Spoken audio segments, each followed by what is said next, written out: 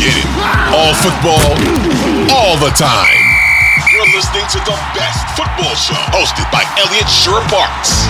What's going on, everyone? My name is Elliot Shore-Parks. Today is Monday, January 9th, and this is the Best Football Show podcast, the place for the top news and opinion from myself and from the best of Odyssey's football podcasts and radio stations. If you like what you hear today, please hit that subscribe button, as it not only helps the show grow, but if you leave an NFL take with a 5-star review, and we're starting to get some more of them, I will have a pod one day where I read all of them on the pod. We'll go over all your questions, so leave that 5-star review with your best NFL take.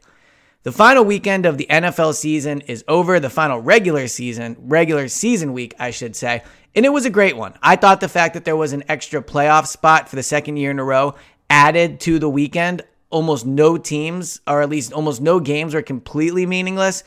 Even the game between the Colts and the Texans was an exciting one. You know, probably not so much for Texans fans, with how that ended. But there was competitive games across the league, and I think sometimes at the end of the regular season you don't always see that. So, good weekend of football. Obviously, the playoffs beginning, some great matchups, and we're going to talk about those all week. But I want to get into a few of my takeaways from the final NFL weekend, not talking about the playoff matchup specifically, but more so just some of my takes from what we saw in the final week of games. Let's start with the Sunday night game, Detroit Lions over the Green Bay Packers. And I thought that game really hammered home something that has been clear throughout the year, but for it to happen in the primetime game in the final night of the regular season, I think sent a clear message across the league. And I know it's kind of changed my opinion a little bit on this. Now, the thing that I think was clear was caring and playing hard really, really matters. And I know that sounds simple on the surface. And it's, well, of course, Elliot, you have to play hard to win. But I think coming into this season, I would have always just leaned with, yeah, this team's more talented. They're the best team.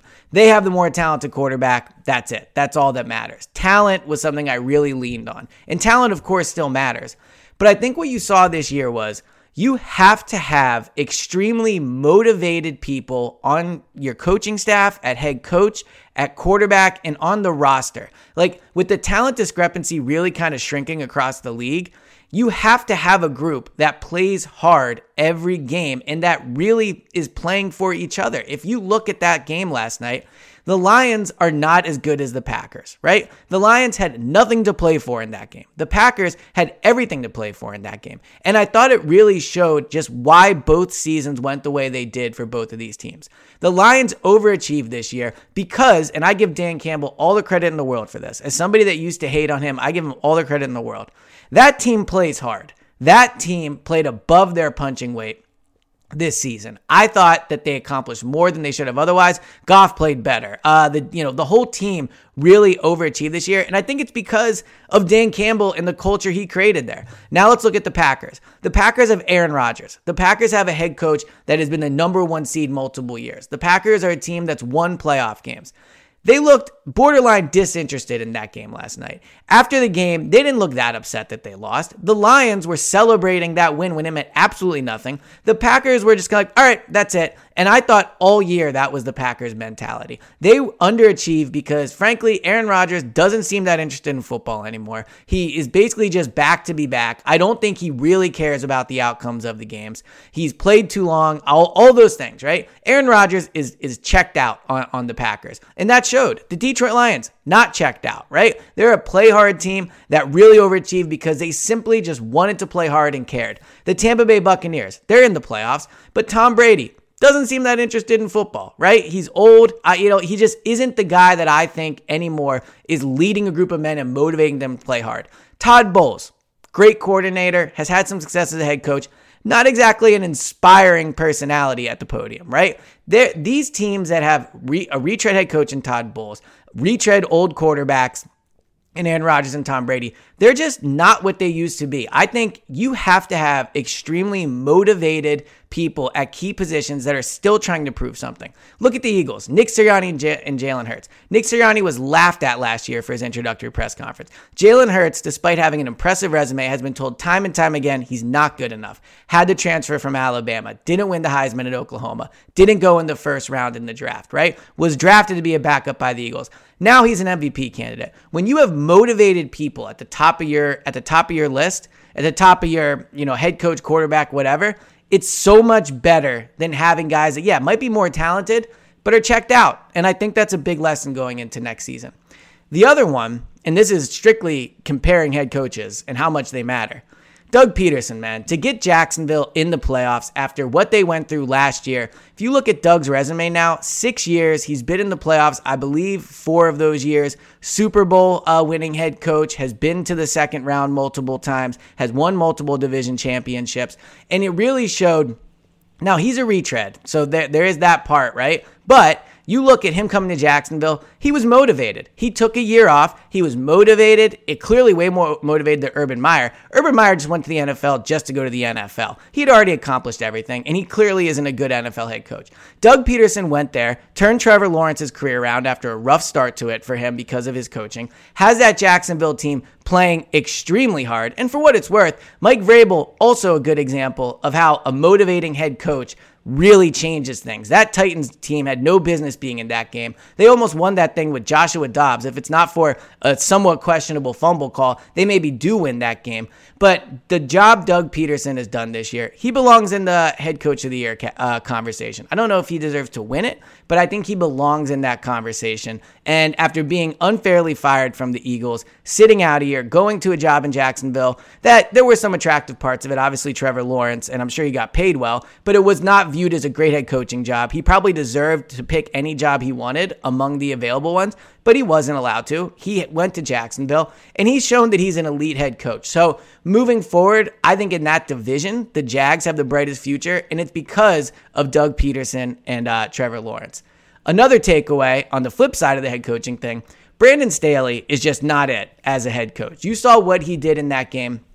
Got Mike Williams hurt, playing him in a meaningless game. Had Justin Herbert in there, I believe, into the third quarter, at the very least, for the first 7 or 8 series. And got him, he took multiple hits. They're lucky he didn't get hurt.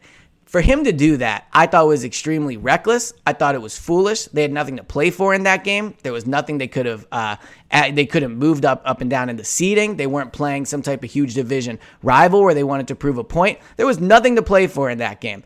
And they played their starters. I thought it was foolish by him. He's a guy that early in his career, I think, was probably overvalued and given more credit than he deserves. You know, he would have like great press conferences and stuff. But you look at what they've done there. Their defense isn't that great. He's a defensive head coach. They have not accomplished much there, despite having a great young quarterback and a ton of talent on offense and some talent on defense, for what it's worth. That roster should be better than it is and accomplishing more than it is. And I think Brandon Staley is the reason it's not. They're not going to fire Brandon Staley, but I don't think he's a head coach that I would have a ton of confidence in moving forward if I was Chargers fans. And I thought the way he handled that game yesterday was another example of just a guy that is perceived as being like super smart and this like forward-thinking coach really hasn't accomplished much.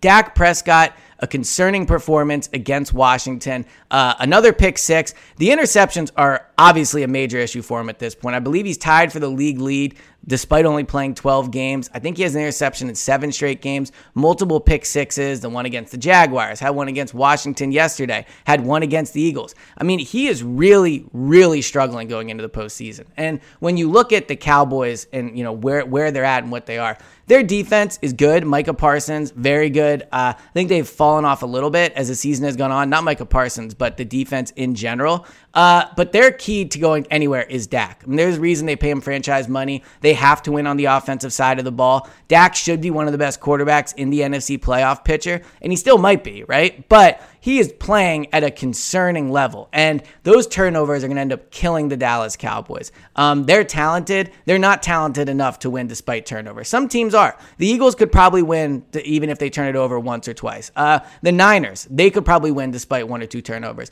The Cowboys are not playing at a good enough level that if Dak keeps throwing these interceptions where they can survive. Now, the tough thing is you're not going to pull Dak. You're not going to put in Cooper Rush. You have to just ride this out.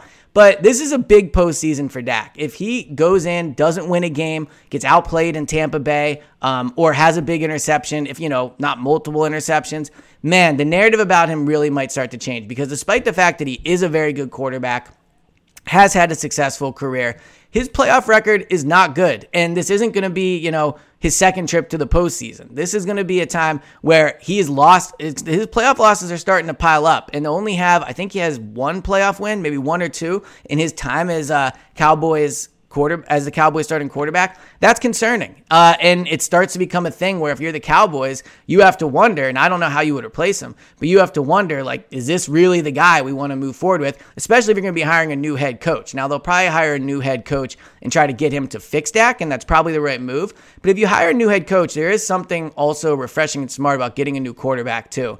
And if Dak really struggles in the postseason, you have to wonder if there'll start to be talks about what could happen to Dak Prescott in Dallas.